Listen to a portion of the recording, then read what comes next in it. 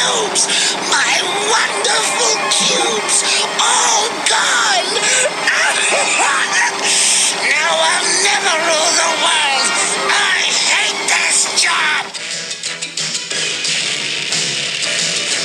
Can the world oppose the deadliest of foes? Cobra!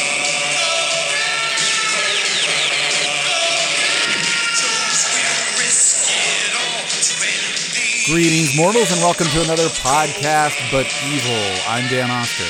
And I'm Doug Leaf. And today's subject is the villainous Cobra Commander. Get ready for this voice a lot! yeah, you go right for the sneak. Anyway, We're going to blow up this podcast! We'll blow up the ocean! That's the first thing I thought of when you said Cobra Commander, too, which is a parody. My impression is weak. I was going to say weak as well, but that's not.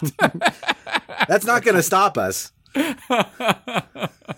Anyway, so I'm pretty excited about this one. It was a toss-up between Skeletor and Cobra Commander. We wanted to do a Saturday morning cartoon villain, and we've been spending a lot of time in the fantasy space, so we thought we would move over into sort of the kid-friendly terrorist space. Right.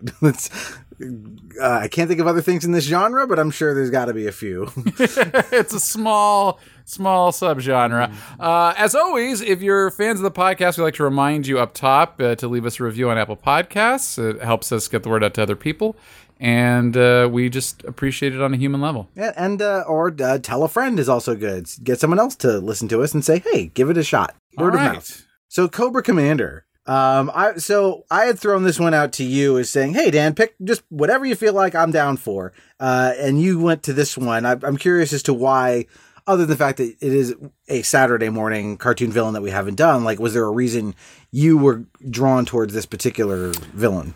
Well, like many men of a certain age, I grew up with the Joes and Cobra.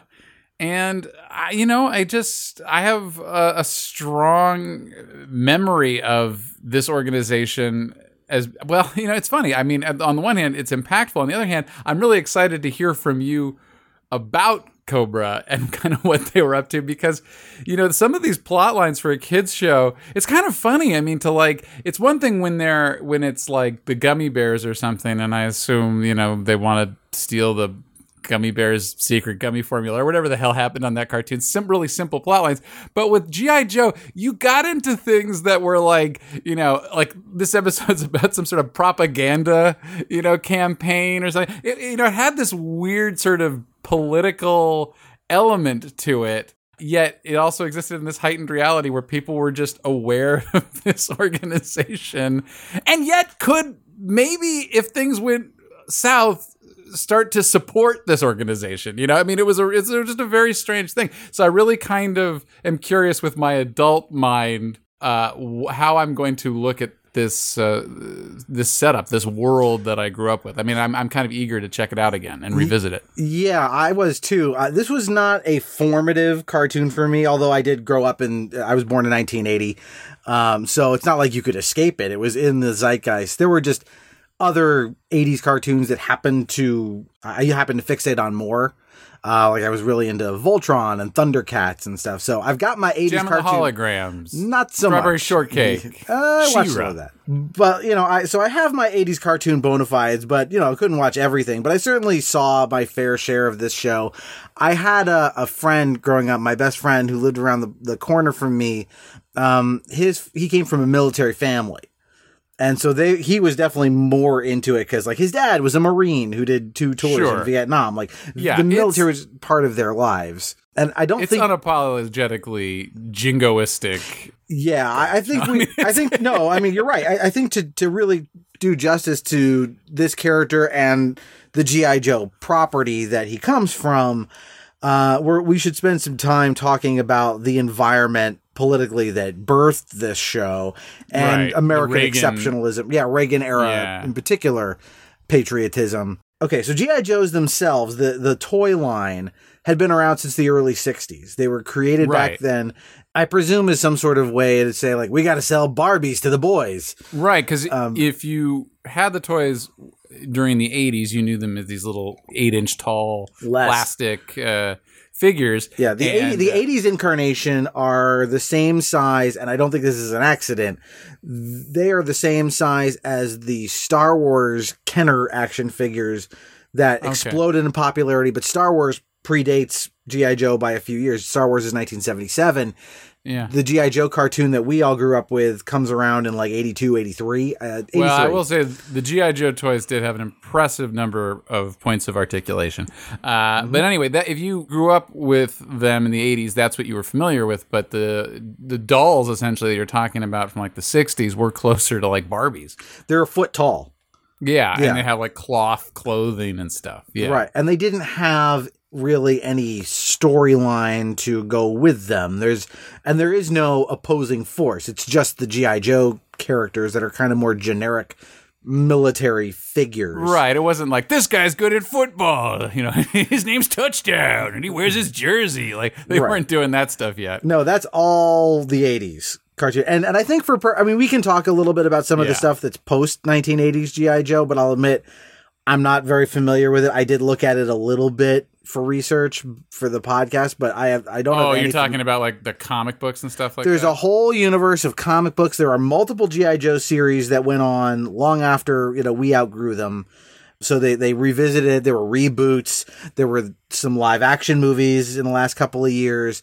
So again, I did dip a toe very little into this so we can be able to talk about it, but when I think of G.I. Joe, I think, and most people roughly our age think of it, they mean the what's called the Sunbow cartoon from 1984 through 87. Mm-hmm. That's G.I. Joe to most people, and that's the one we'll be working on. An era which had amazing theme songs for these cartoons. I mean, everybody remembers like the Teenage Mutant Ninja Turtles. Although I like to make fun of Jen whenever she does, it comes up whenever she sings the Teenage Mutant Ninja Turtles theme song. She just kind of goes up and down the scale. So it's Teenage Mutant Ninja Turtles. That's how she does it. Instead of Teenage Mutant Ninja Turtles. Anyway, a song she likes to sing a lot. Songs. Yeah. Oh, yeah. We have a lot of fun over here during quarantine. Mm-hmm. But G.I. Joe did have, I mean, it's just like bombast set to music. It's amazing. G.I. Joe, real American hero. That's actually the name of it. It's not, the cartoon is not G.I. It's G.I. Joe, subtitle, A Real American Hero. That's the show. Yeah. And it's just, there's the simplicity of that universe, I think, was very appealing to a kid. Yeah, and it's an interesting point in American history when they decide to revamp this and what they do with it to make it. They basically sat down. Hasbro, who's the toy maker, sat down with Marvel Comics to develop they said we want to revamp G.I. Joe for the 80s. Here's our ideas. Help us develop these characters and a world for them, and then ultimately with the idea towards creating a set of comics, and out of that, the original TV show that we grew up with. So you have a lot of Marvel to thank for this, and I didn't know Marvel had any hand in it until I started looking at this stuff for the show. And now that I know that, it makes total sense as to why you get these really distinct characters. Right. They are very much like just members of like the Avengers. If you look at it, they're all very specific in what their area is and how they dress. They don't have any kind of uniform or whatever, and that it's such a goofy concept. I mean, it's really hard to separate that out from that time period because then they did do these live action movies and stuff, but it's just, you can't do that in real life. There would never be this like organization within the military that allowed them to like wear costumes and kind of have like total autonomy. I mean, it's such a bizarre idea. But for a kid, it's great. The Constitution clearly delineates war-making powers to Congress, not the president. Certainly not the Joes.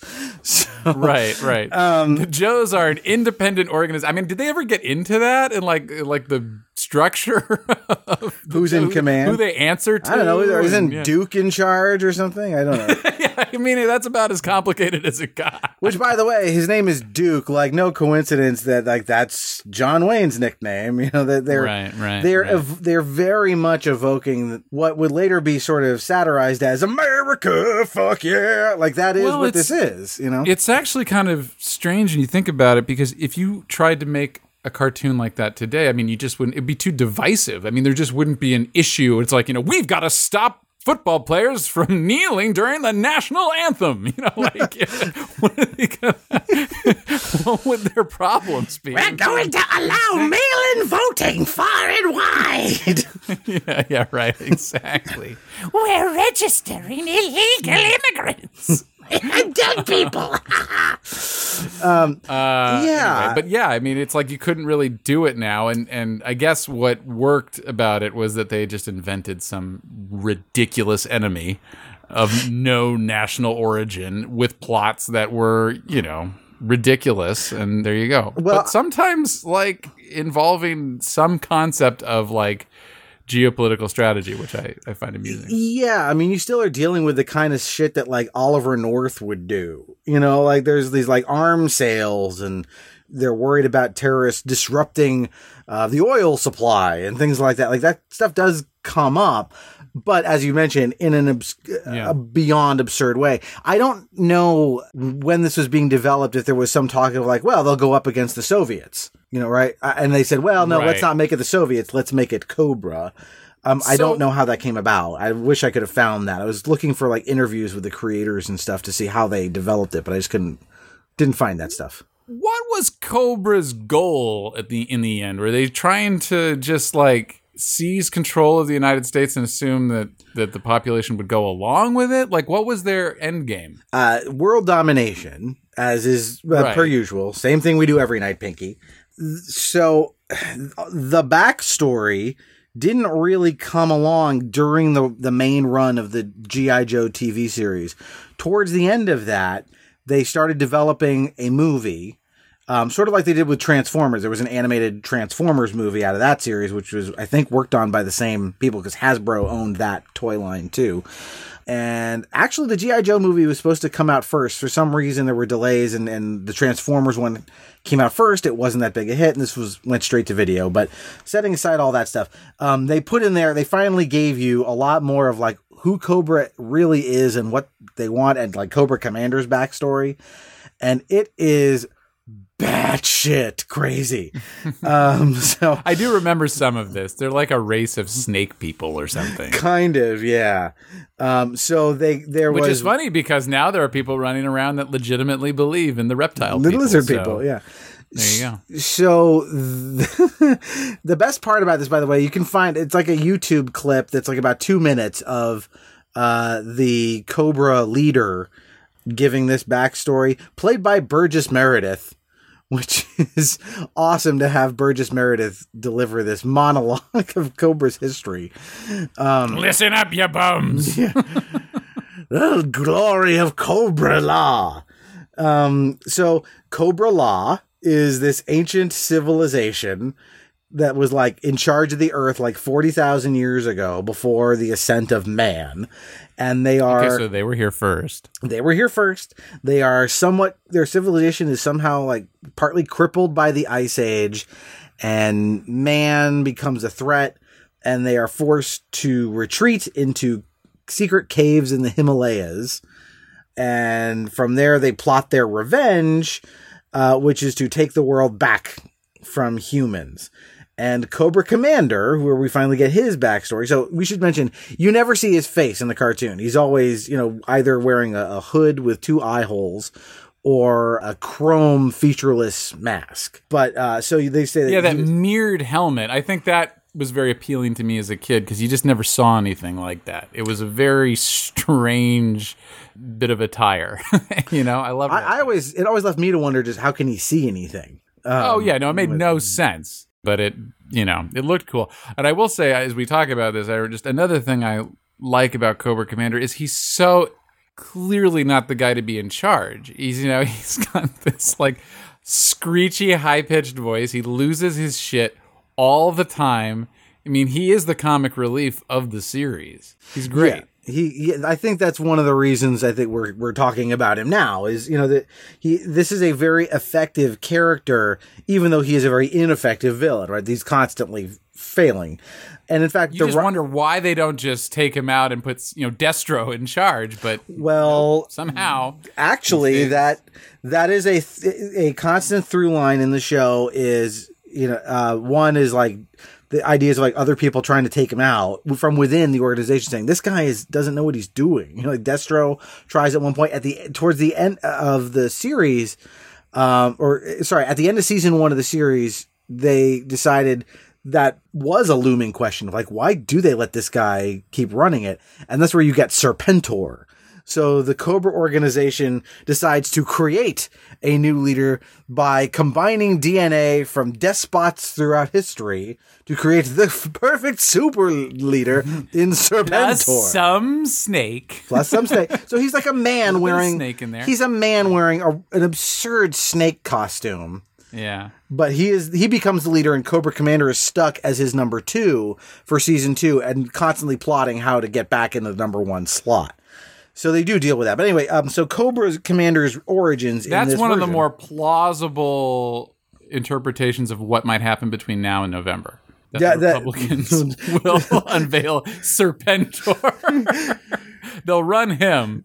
We cloned Joseph McCarthy and William Jennings Bryant. So Cobra Commander is a Cobra Law nobleman and scientist, which of course everything about him connotes nobleman. And you do see him briefly. He's wearing like this kind of cool Atlantean, like Atlantis kind of like outfit. He's got like armor, and he's got like kind of this weird snake belly, but he's got this blue skin, like light blue, sort of a Dr. Manhattan looking skin. And he's a scientist, and he's working on some sort of like weird looking flower that blows a bunch of spores in his face. And then he like goes like, no, and grows a bunch of eyes all over his head. So he's got like 8 extra eyeballs. Oh. And then they tell you like he was, like the guy narrated, the Cobra leader says like he was a nobleman, but he was brilliant and he was disfigured in an accident. But that's not really important because I still felt he should be in charge. And so I sent him out into the world to ultimately vindicate Cobra Law and bring back our civilization. So he's the guy chosen as leader by that guy, whose name escapes me at the moment. So that's Cobra Commander's origin story in the cartoon. Okay. And like I said, really out there. Apparently, yeah, and all that stuff. When you get deeper into the lore, then I kind of glaze over. Go to sleep. I just like it when it's just this inexplicable war between these colorfully dressed soldiers who answer to no one, and similarly outlandish villains shooting lasers at each other. And this is the world that we live in. And somehow in the margins, a society functions where children are constantly imperiled at the end by downed power lines and strangers offering them candy in the park or whatever. Well, now you know. Knowing is half the battle. I just really like the simplicity of it before they started to feel the need to explain things. As you watch it, it really does feel like kids just playing with action figures going pew pew pew pew. Yeah, it has that feel to it. And Cobra Commander, voiced by an actor named Chris Latta, Latta. He's most known for this, and not surprisingly, playing Starscream with the exact same voice. Yes. Hey, if you've got that voice, you should use it all the time. Which is, I gotta say, in the acting biz, this is what they call a choice. Because, like, I can imagine them reading a bunch of people for Cobra Commander, and they're like, well, who's this Cobra Commander guy? They go, well, he's the leader of this international terrorist organization. They're trying to take over the world. They go, oh, okay, well, what if I played him with some dark and sinister voice? Like, I bet they got a lot of that stuff. And then this guy comes here and said, what if he sounds like he's got his balls in a disposal? And they go, that's our Hitler. Right? Well, you have enough people, on the other side that sound like that. I mean, Duke and all those guys, they all talk like this, I think Destro kind of sounds like that. Right, so you might as well have somebody who mixes it up.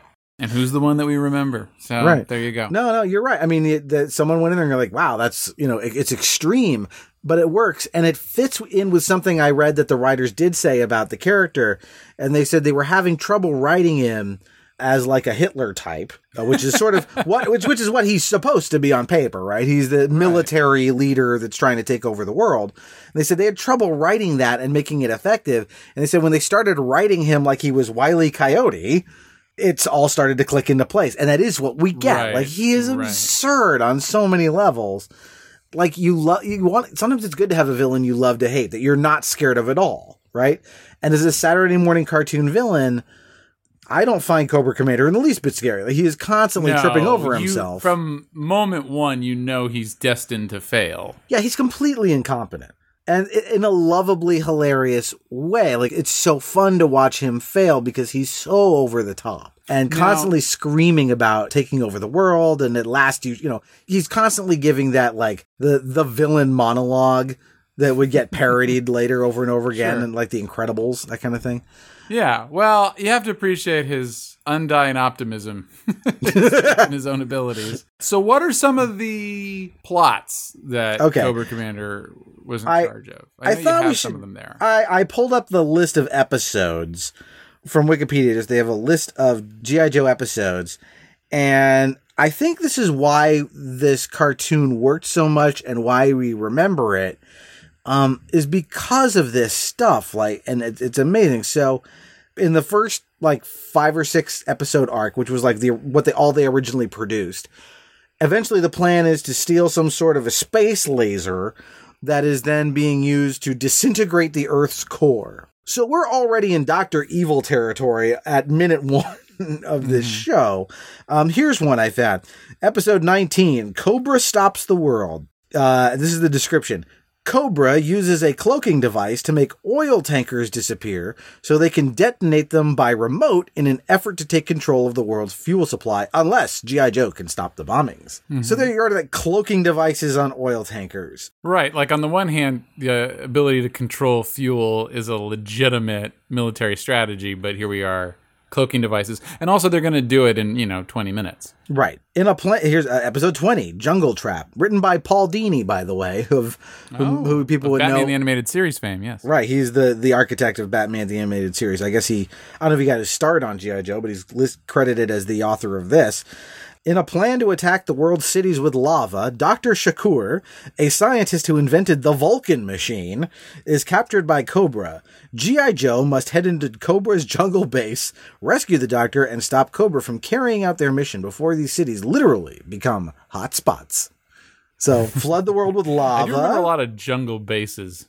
Oh, yeah, everybody had a jungle base. At least one. Especially like if they look like a skull. That's even better. I guess they never really got into who's funding Cobra. A little bit. I believe some of the henchmen, like, their job, I remember reading a reference to a couple of the henchmen who were like, they're not official Cobra employees. They're like Cobra contractors, and their job is to, like, drum up funds for the Cobra organization. Here's one. Cobra's Creatures, episode 21. Cobra uses a special weapon called High Freq, F-R-E-Q, short for high frequency, given to them by an evil scientist named Dr. Lucifer, which is a mind control device that takes over all animals in the animal kingdom, including Mutt's dog, Junkyard. G.I. Joe has to stop Cobra's high-frequency device and save every animal in the world, especially Junkyard, who isn't man's best friend, but Mutt's worst enemy. I mean, it's like all this. They're all like this. At the beginning of this podcast, I said that some of these plots felt like they had some kind of geopolitical strategy that could be extrapolated into the real world. I'm taking it all back. These are ridiculous. Well, not all of them. I mean, some of them do have more. Here's one that, like, starts out more realistic. I mean, it goes insane, but, like, there's something to this. The Joes discover Cobra's plan to invade the Rocky Mountain chemical weapons arsenal to possess explosive gas. All while under the scrutiny, here's where it goes, the left turn. All while under scrutiny from Hector Ramirez, host of the television show 20 Questions. I could spend the rest of the podcast just reading these because they're all amazing. They're all, every single one of them is like that. Well, the writers are clearly having fun. I mean, there seems to be like a heavy dose of irony in some of this. This feels like the writers were heavily inspired by, and I don't know if this is true, but it feels like they're going off of, like, James Bond, but only Roger Moore James Bond. Mm-hmm. We're just getting these, like, really ridiculous plots to ultimately, steal weapon or deploy weapon by hilarious means. There was one that involved, like, shrinking people. That kind of stuff. Shrinking people and putting them inside Christmas presents. It could work. Yeah, it sounds like most of these plots were just there to entertain a child for the duration of the episode. You don't have to think about it too hard. I do remember an episode where, like, I don't remember if they went into an alternate reality or there was like some time travel involved, but it was Cobra victorious. Like, what would happen if they were in charge? And I think they ran into like some, homesteaders or whatever who were like, don't say anything bad about Cobra. I'm just trying to imagine like a world where you're like, what's Cobra Commander said today? On Twitter. Oh boy. Not that different. No, I know. Actually, maybe it isn't that different. Yeah. Yeah. Yeah. And at the head of this, like you said, we've talked about, like, this stuff only works with a character like Cobra Commander at the helm of the bad guys. I think, if you had a character who was like played with, this immense gravitas and power, I don't think that would match the tone. I think the tone of the series demands this type of villain to be defeated over and over again in a way that, at least until recently, I thought was like, this is really a creature of the 80s, this type of cartoon, because I mentioned Thundercats at the beginning, and Mum-Ra, the villain of that show, same kind of stuff, right? Every week he would have some zany plan, or I forget the bad guy's name, but on Voltron they would, create some sort of doomsday monster. They'd form Voltron, they'd kill the monster. Next week it would happen again, right? And that formula felt very 80s to me until my daughter fell in love with a show that you can see it on Netflix. I'm sure it originally was somewhere else, but it's called Miraculous: The Adventures of Ladybug and Cat Noir, which is a story about two teenage superheroes that, the villain of that constantly like transforms people into monsters. The teenagers turn into the superheroes. They defeat the monsters, rinse and repeat for next week. And I was like, oh, okay, there's something about this formula that isn't just my childhood from the 80s. Like, this probably goes back to like radio serials with the Lone Ranger. Like, there's probably, this very simplistic formula works for kids. And I don't know the psychology to why, but like there's something about that kind of demands this formula for kids. Well, I think you said something earlier to the effect that it's important to know that this character is going to fail at the outset. It's kind of clear that this, you can almost boo along with the audience. This guy's going to lose. And I think that's what Cobra Commander brings to the table. He's the Charlie Brown of villains. I mean, he's born to lose. And that's what's fun about him. I mean, he's just never going to get it. He's never going to get the football. Well, that's true. But I think, we also get, this is a Marvel created universe, and you look at a lot of Marvel villains who are, Thanos is destined to lose by virtue of plot.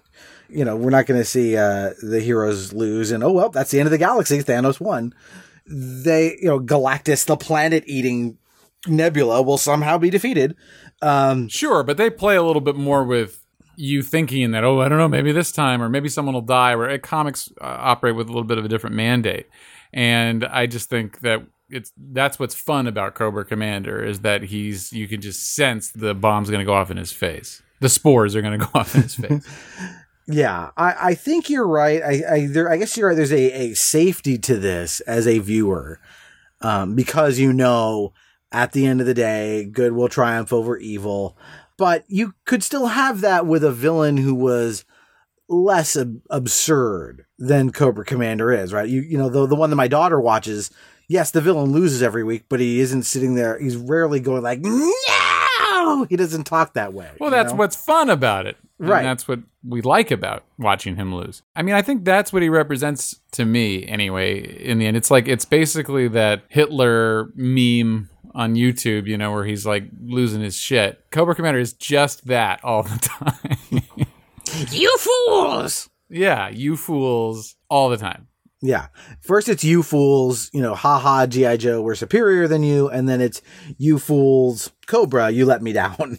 Again, right. Your incompetence, as he hops into some plane to escape. And it's become tiresome to compare the villain of the week to Trump. But I mean, come on. Cobra Commander, he's got no loyalty to anyone underneath him. He'll throw them under the bus at the drop of a hat. And he will never take responsibility. Never going to take responsibility. Impulsive, impatient, needs to be loved. I mean, come on. Yeah. God, I mean, if he had a Twitter account, it would definitely be in all caps. Oh, yeah. I would imagine that every Cobra Commander line in the script is all caps. Like, that's how he just saw it. Like, you would think that if you had never seen it, that we were sort of parodying it by doing this voice, but we're not. Like that. No. That's it. That's what it sounds like. It's everything that comes out of his mouth is, just screaming, gloating, posturing, and then it's hard to imagine him doing sort of just the regular activities of a person, like I'm here to pick up my dry cleaning.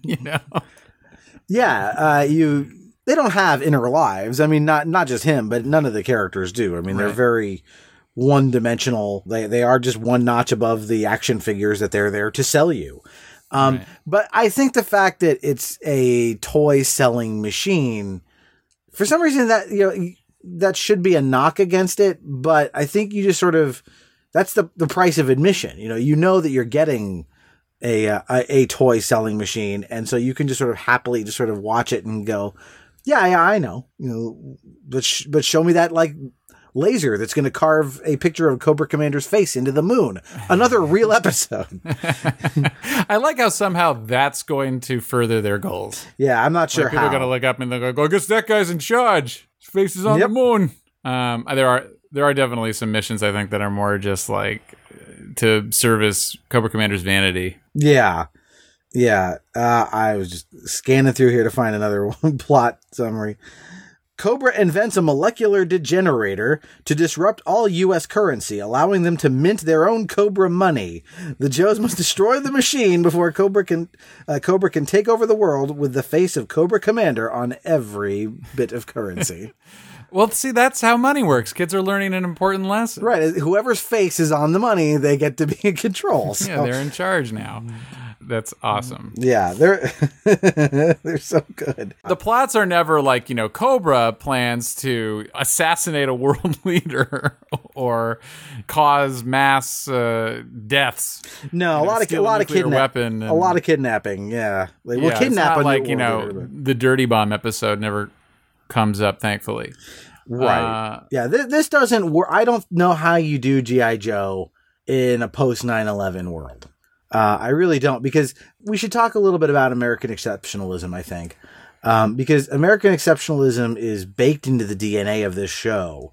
And I think Cobra Commander is a good villain to play off of that notion, because the Joes get to just stomp on him every week, to demonstrate their superiority. So American exceptionalism, to define it, is like on the lighter side, it's this, right? It's like, a love of country, it's patriotism. Right. And we can't lose because we're American. And we're the best. We're the best.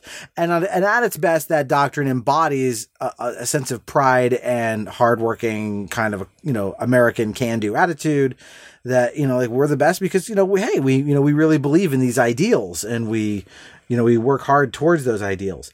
It can quickly degrade to the other side of the spectrum, which is jingoism and a narcissistic belief in one's superiority, despite all evidence to the contrary. And they do say that Americans consistently rank first in confidence amongst all nations. That's usually the only one we win on. Right, not like healthcare for people. We couldn't couldn't literacy or any of that. No, but we're number one in yelling "America."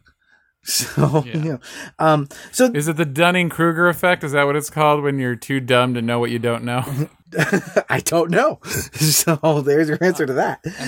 Right. Well, yeah, but you admit it. Yeah, I admit I don't know what the Dunning-Kruger effect is by name.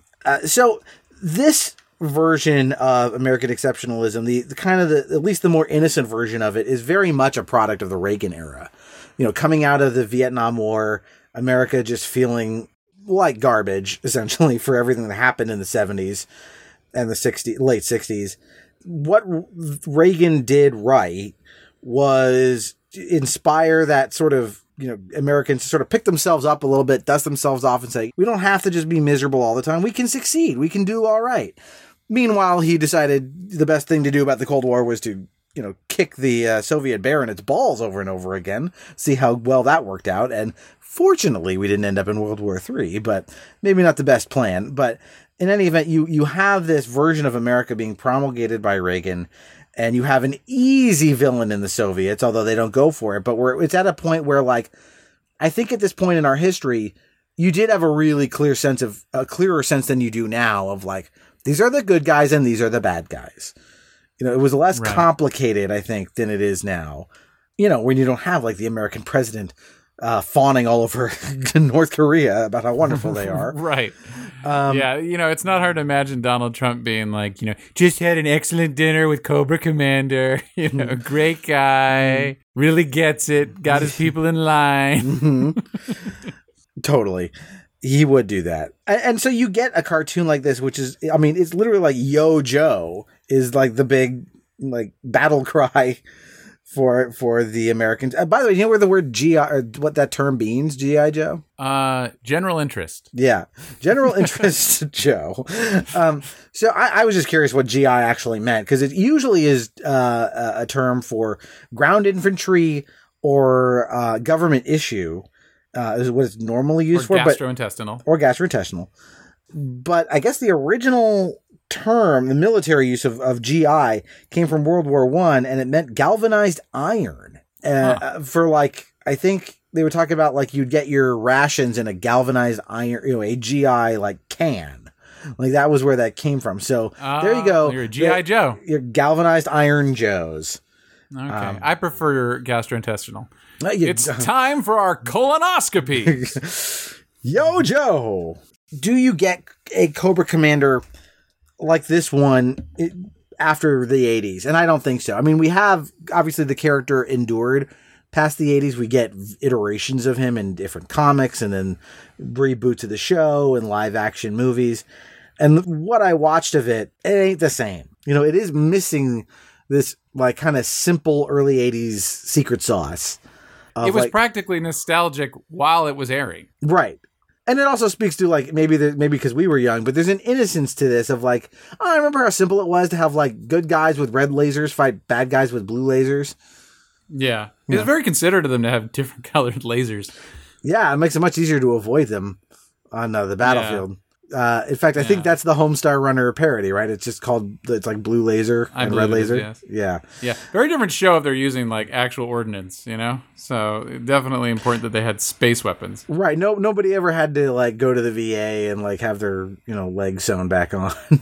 In G.I. Joe's world. There's, it's hyper violent with no violence at the same time. And it also it actually predates Top Gun by a few years, but there's a whole lot of man, you gotta love these war machines. A lot of planes. A lot of vehicles to put your action figures in. Well, in the end, it is true that this show really did speak to a fantasy idea of what it means to be an American, and Cobra Commander and the Cobra organization were a fictionalized fantasy villain that everyone could gather around and hate because it didn't actually exist. And I think the sad thing is that fantasy idea of what it means to be an American still persists in a lot of adult minds today. And yet they didn't take the simple lesson of don't elect Cobra Commander to be in charge, or a guy like him, that has all the attributes of him. Another reason you can have this show today, because imagine a Trumpian president in that universe. He would probably have some nice things to say about Cobra. So I don't know, it is really a product of its time. And I'm sure I get tiresome when I always try to compare it to Trump. But in this case, it's hard not to think about, because you're talking about what it means to be an American, what it means to be an international citizen. And talking, the show basically just exists in a completely different space. Well, and you're talking about political national defense. Yes, these plots are outrageous, but they all involve national security in some way, in a way that a lot of the villains we've covered have nothing to do with that, right? This couldn't be further from something like, Jack the Ripper, who's killing a handful of individual prostitutes or Jareth the Goblin he's not King, shrinking right? them down and stepping on them. Yeah. He's not. I'm vamping as I try and find one. Here you go. Cobra steals a dangerous bacteria, which causes a strong bacterium and growth serum to form a living germ monster that consumes everything in its path. Hey, there you go. Biological Weapons. warfare. I told you some of these plots were very serious. Right. It's like, it is, biological warfare is very serious. And then you put this patina of nonsense over it. It's not hard to imagine that the writers had a whiteboard and they were putting down actual like war crimes and then like another column of just insane things, and then they would just draw lines to connect them. All right, so I'm going to pull out of the hat. I've got kidnap a diplomat, and I've got on here a chewing gum monster. Okay, what can I do with the? Gonna start our improv scene. Go. Yeah, I feel exactly. That would be a fun improv game. Cobra plot. Yeah. The game. Yeah, so Cobra Commander, I think we've pretty much laid it all out. He is born to lose, completely ridiculous, and totally fictional. And, I think in that space, in the fantasy space, he's a lot of fun. Yeah. It's a lefty liberal like me still has a lot of fond memories of G.I. Joe because I think of it as complete fantasy. And once you start acting like those ideas work in the real world, you get into trouble. Yeah, and the thesis of this podcast is usually, why does this villain endure in people's minds? What makes them effective, either in history or in their fictional medium. And here we are, almost 40 years on from this show, and we all still, everyone is, immediately recognizes this character, has fond associations with it. And the reason is, I think it's got to be that fun factor. Like, it's just this screeching idiot he makes you feel better about yourself, too. Yeah, you want your enemy, hopefully, this person who hopes to do you harm, to be inept. You don't want, it would be a very different show if he was, in fact, very cunning and successful and, developing plans that didn't involve moon lasers and shit. You want that. And it's, like you said, it's fun to root against him. And there's just like something so fun about revisiting this world and like the ridiculousness of it. And partially because I think it is played, I won't say it's in earnest, but there isn't any like, it's not snarky. It's not, it's not this like detached postmodern kind of humor that I bet you get in some of these later reboots of G.I. Joe. There is just like, no, he's just a straight up idiot. Let's enjoy that for a minute. There's not, right. They don't give you that kind of detached version. So I think that's what makes him tick. So on the alignment chart, where are you going to drop him? He's got to go chaotic, right? I mean, yeah, I think so. He's trying to establish some sort of world order. He is very selfish and self-interested. Those are lawful and neutral concerns, but yeah, this is so over the, I'm going to, create a giant graham cracker to block out the sun, whatever it is. It's hard to think of that as anything but chaotic. Yeah, and it's easy to imagine that, and I'm sure these plots have come up at least once, where if it would benefit him to turn on Cobra, he would.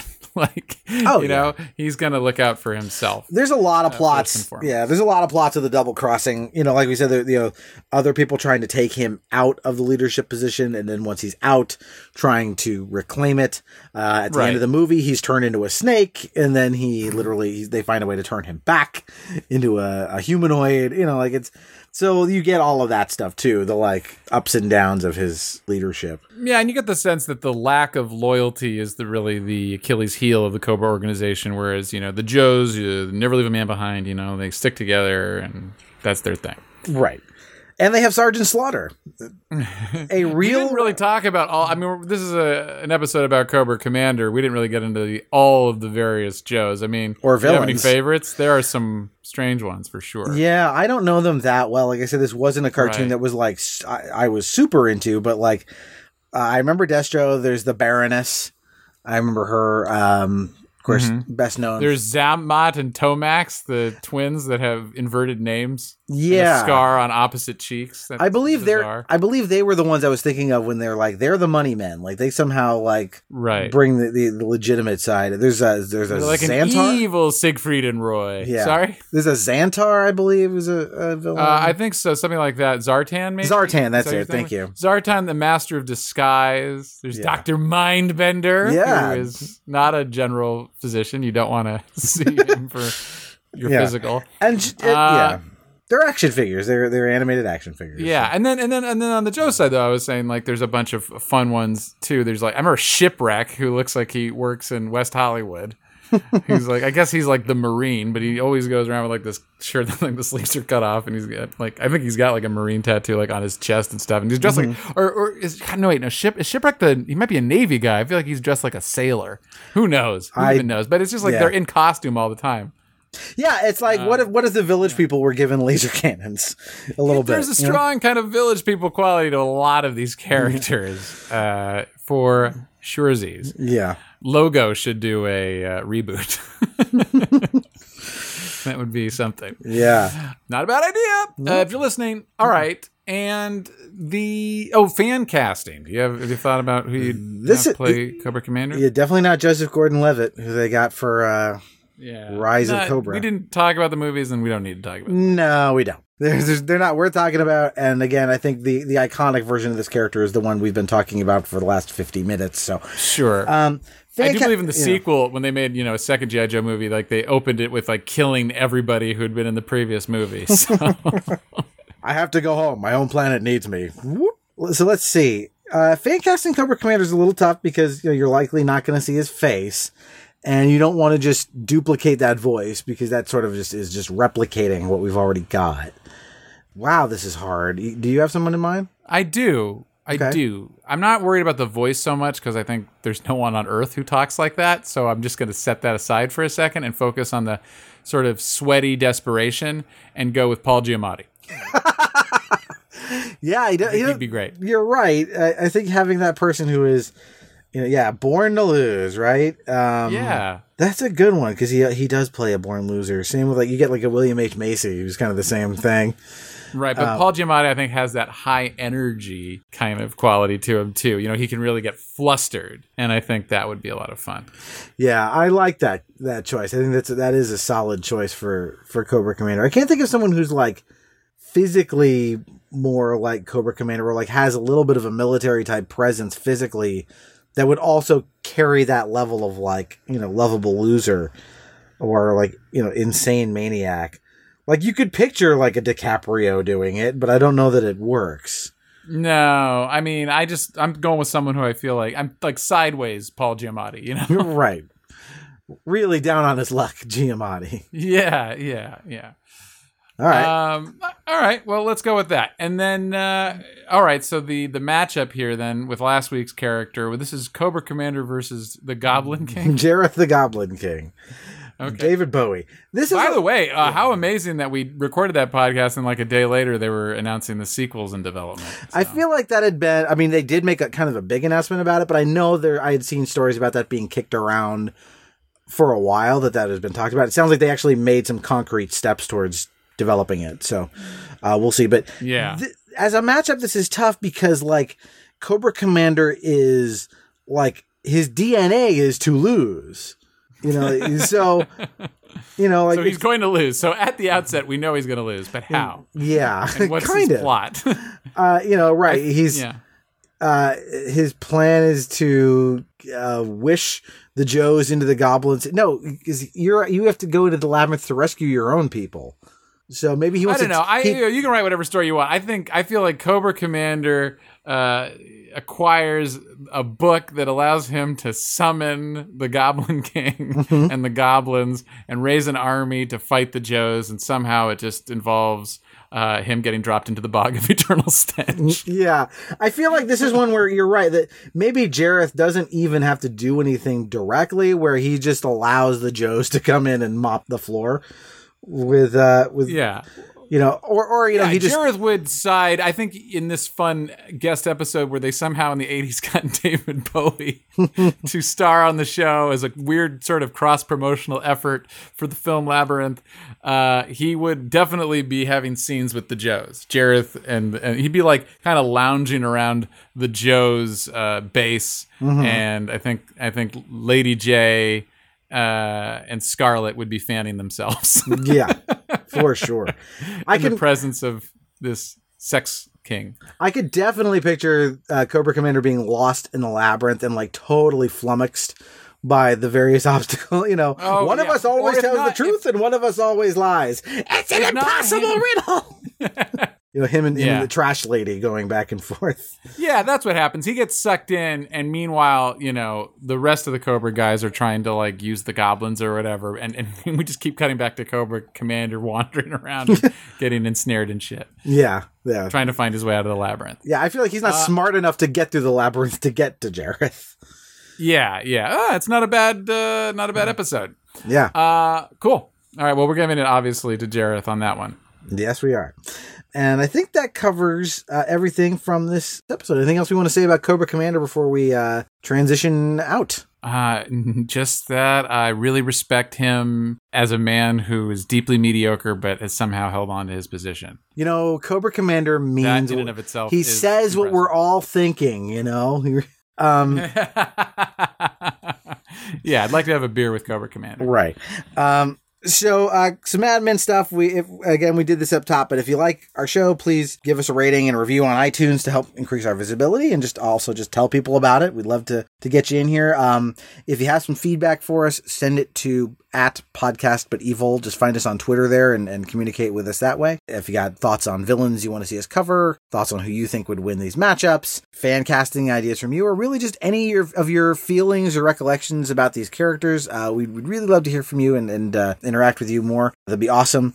And our next villain, we're going from a fake despot to a real one. We're doing our first tyrant, who is Idi Amin. So get out your forks and knives, people. We're going to eat some cannibal time. Yes, he definitely never tried to create a germ monster to my knowledge. So this will be a tonal shift. Yes, very much so. And an effective, scary, totalitarian as opposed to an inept one. That's Idi Amin. And we've got plenty of fun stuff coming down the pike after that. So tune in for those episodes. Thanks so much for listening. And till next time, gentlemen, to evil. Clink. Clink.